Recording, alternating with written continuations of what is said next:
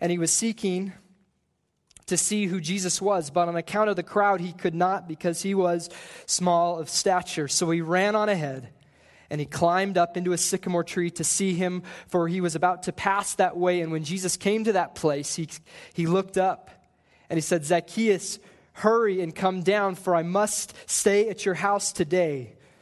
So he hurried and came down and received him joyfully. And when they saw it, they all grumbled, "He's gone in to be the guest of a man who is a sinner." And Zacchaeus stood and said to the Lord, "Behold, Lord, the half of my goods I give to the poor, and if I have defrauded anyone of anything, I restore it fourfold." And Jesus said to him, "Today salvation has come to this house, since he also is a son of Abraham. For the Son of Man came to seek and to save the lost." Who's familiar with this story? Okay. Yeah, it's like if you spent any time in Sunday school, you're probably familiar with this story. Maybe you're like my wife, who every time she hears the word Zacchaeus, she thinks of Zacchaeus was a wee little man. Okay. Who's familiar with the song that I'm referring to? Okay, a lot of us. Let's just sing that song together this morning, shall we? Okay, I'm going to start. Zacchaeus was a wee little man was he. He climbed up in a sycamore tree, for the Lord he wanted to see. And when the Savior passed that way, he looked up in the tree, and he said, "Zacchaeus, you come down, for I'm going to your house today, for I'm going to your house today." And now everybody is familiar, whether you want to be or not, with the Zacchaeus is a wee little man song.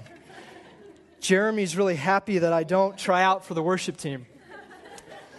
You'd have to lovingly tell me, "That's not your gift, brother. Go do something else." Surely, if you've spent any time in Sunday school, you're familiar with that text, or now you're familiar at least with this song. And it's interesting because as I'm writing this message up, my computer, my Mac, actually wasn't familiar with how to spell the word Zacchaeus, which I was a little surprised about. Usually my Mac is pretty smart, so I had to teach my Mac. You can like right-click on the word and learn it. So I had to do that this week. So I was actually surprised that my know-it-all Mac didn't know it all. But anyway, that's neither here nor there. Oftentimes, we come to Scripture and we're familiar with texts. And one of the dangers with that familiarity, like in this text, is that it can hold us back from seeing what the author truly intended for us to get. Familiarity can, if we're not careful, it can predispose us. It can kind of push us towards a direction of certain interpretations, certain implications, certain beliefs, and lock us into seeing things too simply or too complex or maybe just wrong. And when Pastor Aaron asked if I wanted to teach in the next several weeks, I said, okay, I'll look at some texts and I'll kind of read ahead, and you just kind of giving me free rein to pick what I want. He said, yeah, that's kind of what I was thinking. And I said, okay. And these 10 verses grabbed me. And as I was praying through and wrestling through the text, the reasons for being grabbed by these 10 verses became more and more apparent and became more and more convicting personally.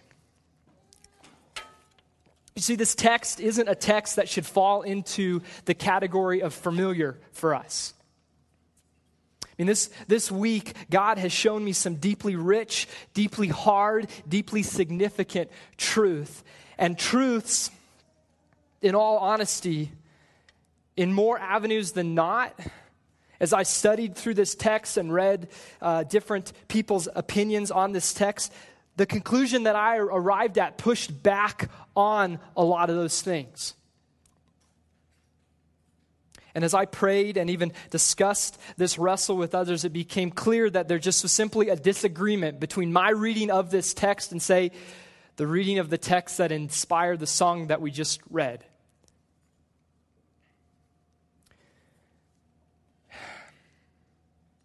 And that disagreement can probably be summed up with one simple question.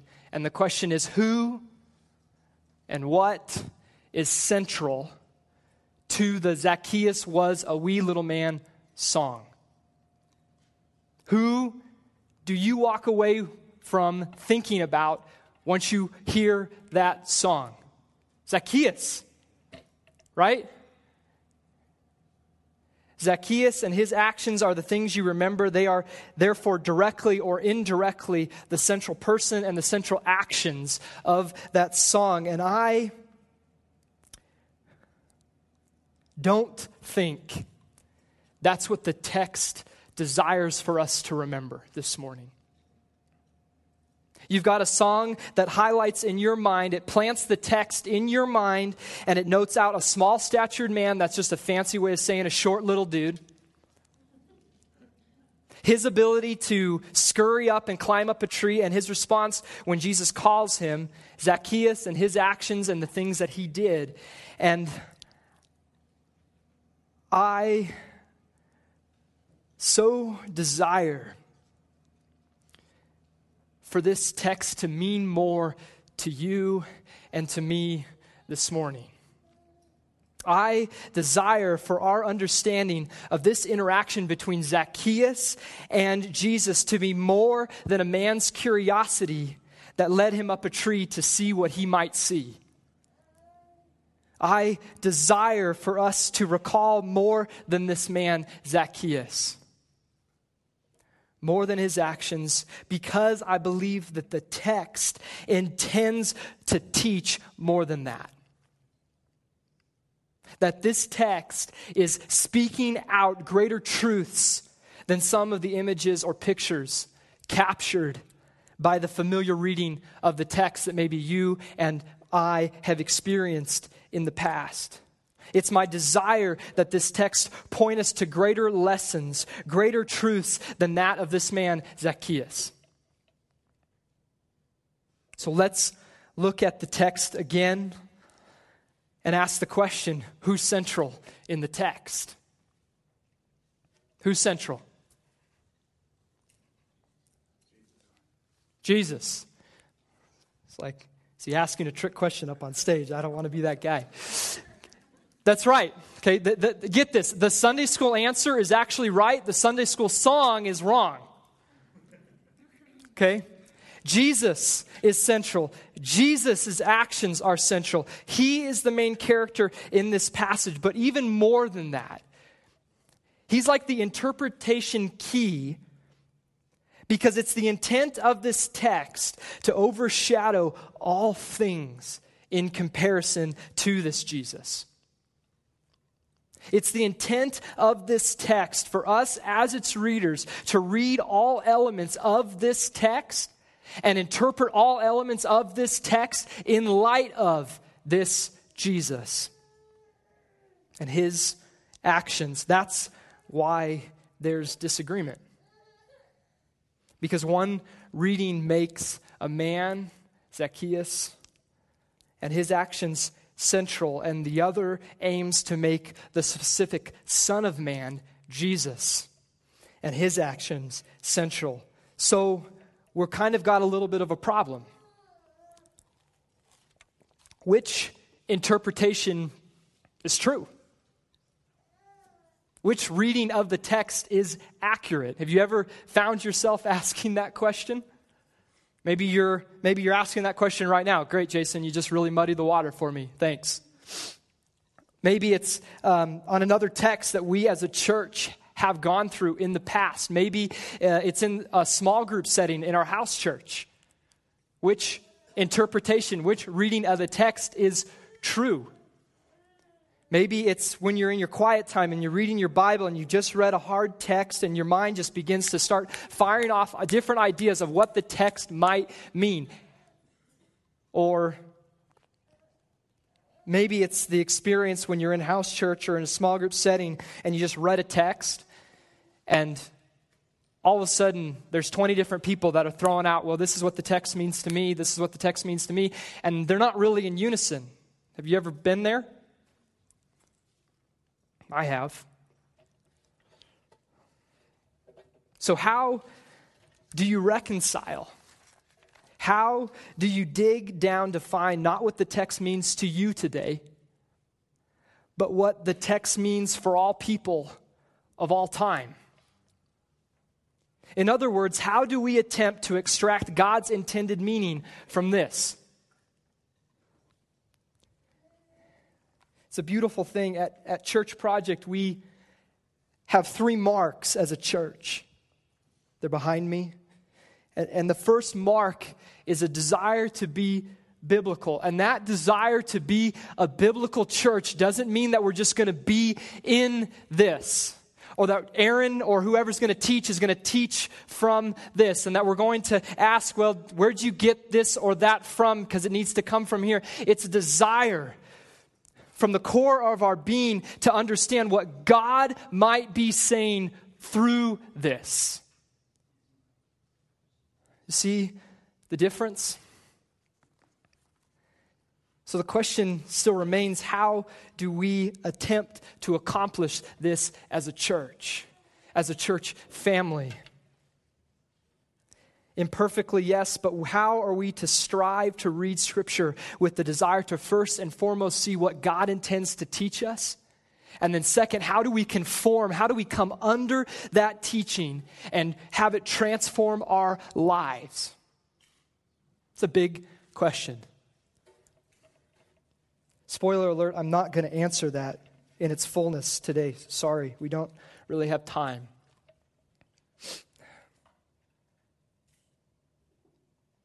Back to the text. As we read through this text, we have, like many texts, internal clues, because God doesn't desire to throw us out on the island and say, I hope you figure it out, toodles. He gives us tools, He gives us clues within the text. We need to desire to glean them out. And so that's what we're going to try to do this morning with this text. And some of the clues often take the shape of cause and effect language, meaning certain events are caused by earlier or later ones within the text. And as we walk through this text, you can see this cause and effect principle take place in Luke 19, 1 through 10. As an example, let's just, do this deal and just drop your finger on the page. In verse 4, we find that Zacchaeus is in a tree. Okay? But it doesn't take a lot of, genius thought to realize that that's not the main point of the text. There's a reason that he's in the tree. And if you backtrack through the text, you see, well, he's in the tree because he was amongst a big crowd and he's a short little dude and he can't see. So out of necessity, he scurries up a tree. But you can see that that's not really the reason for everything. You got to backtrack one more step. And the backtrack is, well, he wanted to seek Jesus. Therefore, he's amongst a crowd. Therefore, he's in a tree. Okay? But we also see that the story doesn't really end there. As we move along through the story, it comes to its climactic end when Jesus announces that today salvation has come to the house of Zacchaeus. And if we are not careful to see and understand the clues that the context provides, we could find ourselves backtracking through the story using this cause and effect principle and find ourselves agreeing with the Sunday school song that Zacchaeus' salvation was ultimately a result of Zacchaeus' seeking. Because in reality, the text actually says something different. It says that Zacchaeus' salvation was ultimately a result of Jesus' seeking. Verse 9, and Jesus said to him, today salvation has come to this house since he is a son of Abraham. For, there's the clue word, for, really important. It's only a 3-letter word. It's amazing that would have that much significance, but it does. For the Son of Man came to seek and to save the lost. For is a conjunction used to express cause and explanation. So that means that the intent of this text is for us to see the beautiful display of the story of Zacchaeus and to pair those two things with the beautiful story of Jesus seeking and saving. Does that make sense?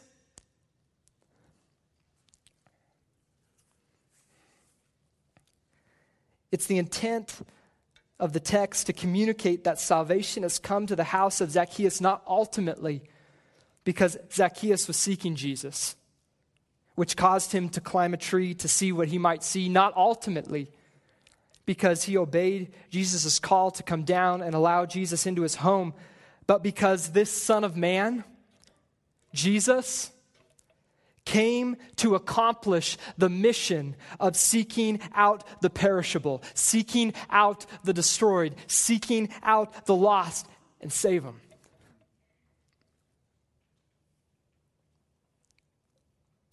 That's why earlier I said that the intent of the text was to overshadow all things in comparison to this Jesus. That's why earlier I said it is the intent of this text for us as its readers to read all elements of this passage in light of our understanding of Jesus. To see that the act of seeking and saving the lost not only purchased the redemptive possibility for Zacchaeus, the act of seeking and saving the lost also bought the redemptive means to accomplish it. So when we read this text and we see Zacchaeus' condition prior to Christ, what do we see?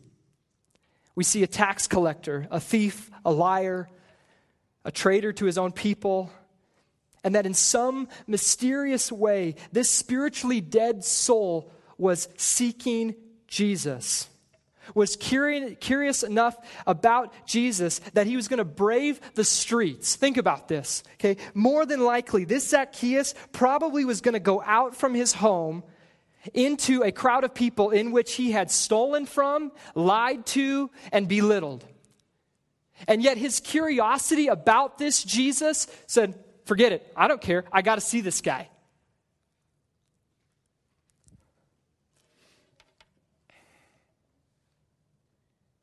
It was Christ, he was Christ focused enough to scurry up and sit in a tree. Just think about that. Hoping that Jesus might come that way, who was open enough to respond to Jesus' call to come to his home, who was convicted enough to give large amounts of his wealth. That picture is not expressed so that we might focus on the external evidences of Zacchaeus' conversion process. Let me say that again. All of those elements of this text, they are communicated not so that we would focus on the external evidences of Zacchaeus' conversion process. All these details are communicated so that we might sit in awe of the supernatural internal working about how Jesus draws spiritually dead souls and brings them from darkness into light. Do you see that?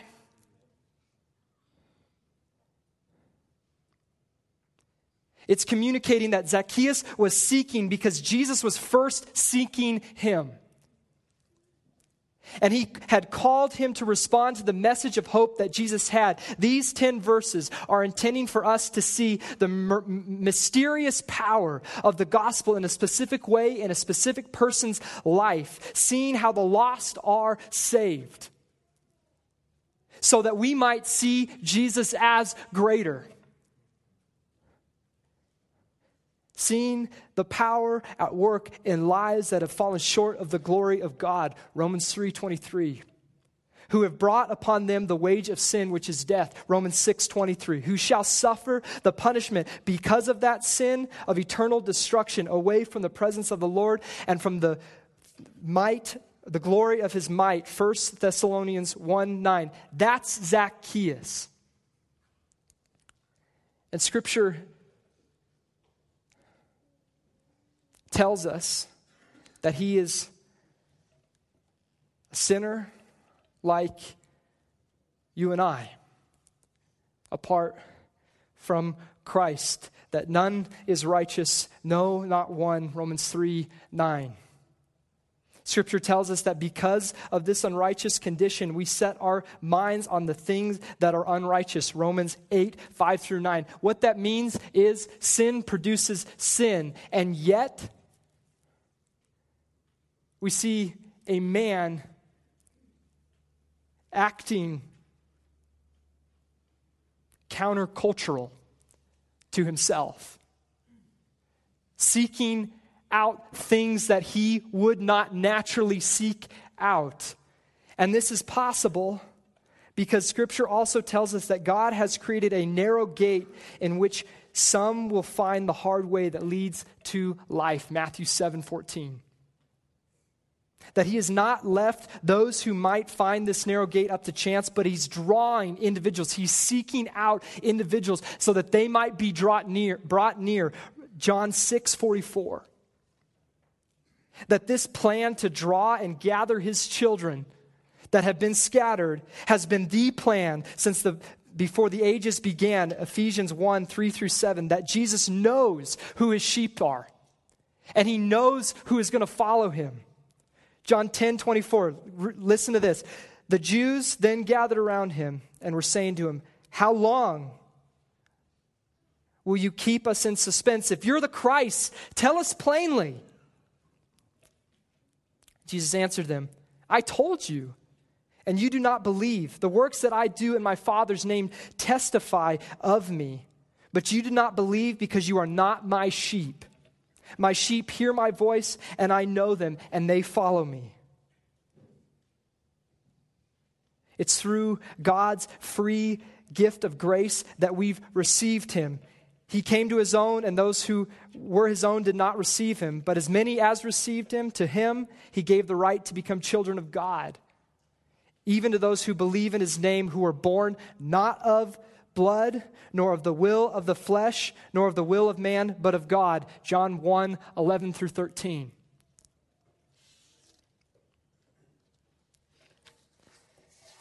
And it can just keep going and going and going. 1 Timothy 1:15, this saying is trustworthy and deserving of full acceptance, that Jesus Christ came into the world to save sinners, where God made Christ to be sin who knew no sin, so that in him we might become the righteousness of God. 2 Corinthians 5:21, where Zacchaeus, you and I were dead in our trespasses and the uncircumcision of our flesh. God made alive together with him, having forgiven us all by canceling the record of debt that stood against us with its legal demands. He set this aside, nailing it to the cross. Colossians 2:13-14, where we are called to respond, to believe in the Lord Jesus, and you will be saved. Acts 16:31, it is littered with the mission and with the seeking and the saving of the Savior. See it?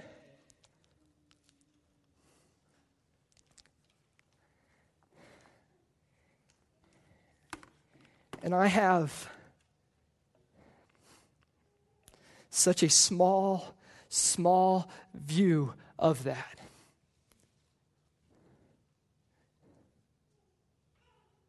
As I go throughout my week and as I'm doing the things that I'm doing, I have such a small view of that mission, of what he has come to do. And that's why I'm so thankful for texts like this, that point and sometimes need to prod me towards deeper thinking, towards deeper affections of my Lord and Savior. And because it can get all too familiar too fast, can it not?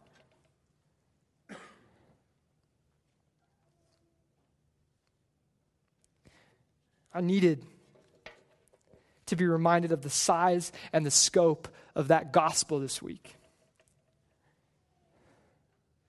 Maybe you can relate with that need a little bit. Maybe you're here this morning and you are just weary, worn down, tired. Life as a whole, maybe it's just familiar. Maybe that's a good way to just sum up where you're at today. Maybe it's going 110 miles an hour. Maybe it's so repetitive that you can't distinguish one day from another. I don't know.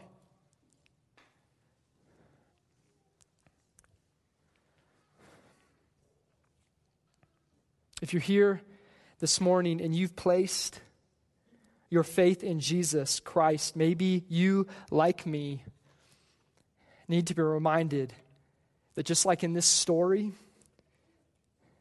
Jesus' love is seeking you out in very practical ways. You want to see the practical? Look at Zacchaeus. That he desires to continue to bring you freedom and refreshment to you just in the same way that he did when he brought you to him the very first time. I think we just sometimes think that the gospel is for our conversion experience, and then we kind of just walk away from it and try to engage this world and try to find the next thing that's going to kind of stir you up, and the next significant spiritual experience so that you might feel closer to God. And I would argue that this text, along with the entirety of the Scripture, says that it's about his gospel. Be reminded of it every day. Come before the throne of your King and sit in awe of what he's done in your life, and just let it wash over you and refresh you in the beauty of his gospel. Maybe you're here this morning and you need assurance that the God of the universe is seeking out people. That he's still seeking out people. Maybe you've got people in your mind right now that you've been faithfully praying for, faithfully connecting with, faithfully practically loving, and they're just hard. They're just resistant. Maybe this text needs to encourage you to continue to be dependent on God's work in salvation and his call to you to continue to do those things faithfully. Maybe you're more like me. Sometimes you just need a kick in the butt and ask, what are you doing in light of the fact that Jesus is seeking and saving people? Maybe you need to sit before the throne of your Savior and be reminded about where you were when you were saved and what he has done on your part, and allow that to break the pride in which you view other people. That's my problem. It's usually not, Lord, I just don't see you doing anything for me. It's usually, God, I hope you do something because you're going to, and I'm going to sit over here and not partake. Maybe you need that charge this morning. What are you doing? How are you coming alongside the mission of your King? Maybe you're here this morning and you've been challenged that you could grow in reading God's Word. I know there's probably too many resources that we might be able to get into your hands. But I think a great place to start is to be in prayerful dependence, that God would incline your heart to show you what he might teach you. And then the second is really practical. After reading through the Scripture, try answering two questions. First and foremost, what does the text say about God? Then what does the text say about man? And then take those answers and allow that to foster worship about what God is like and his relationship to you as his creation. Maybe you're here this morning and you want to know more about this Jesus and what he's done on our behalf. I'm sure that there are several individuals in this room that would love to share what he has done on our behalf. We have a sweet, sweet Jesus, do we not? My prayer is that we treasure him as we love the city of Greeley this week, amen? At this time, I'd just like the worship team to come back up, and we're just going to take a couple minutes of just personal meditation and reflection on what Jesus and His Word might be teaching us. Just ask that you kind of close your eyes, maybe close your Bible and your notes, and just reflect on what God might be teaching you, revealing Himself to you. And then we'll close in a couple songs of worship.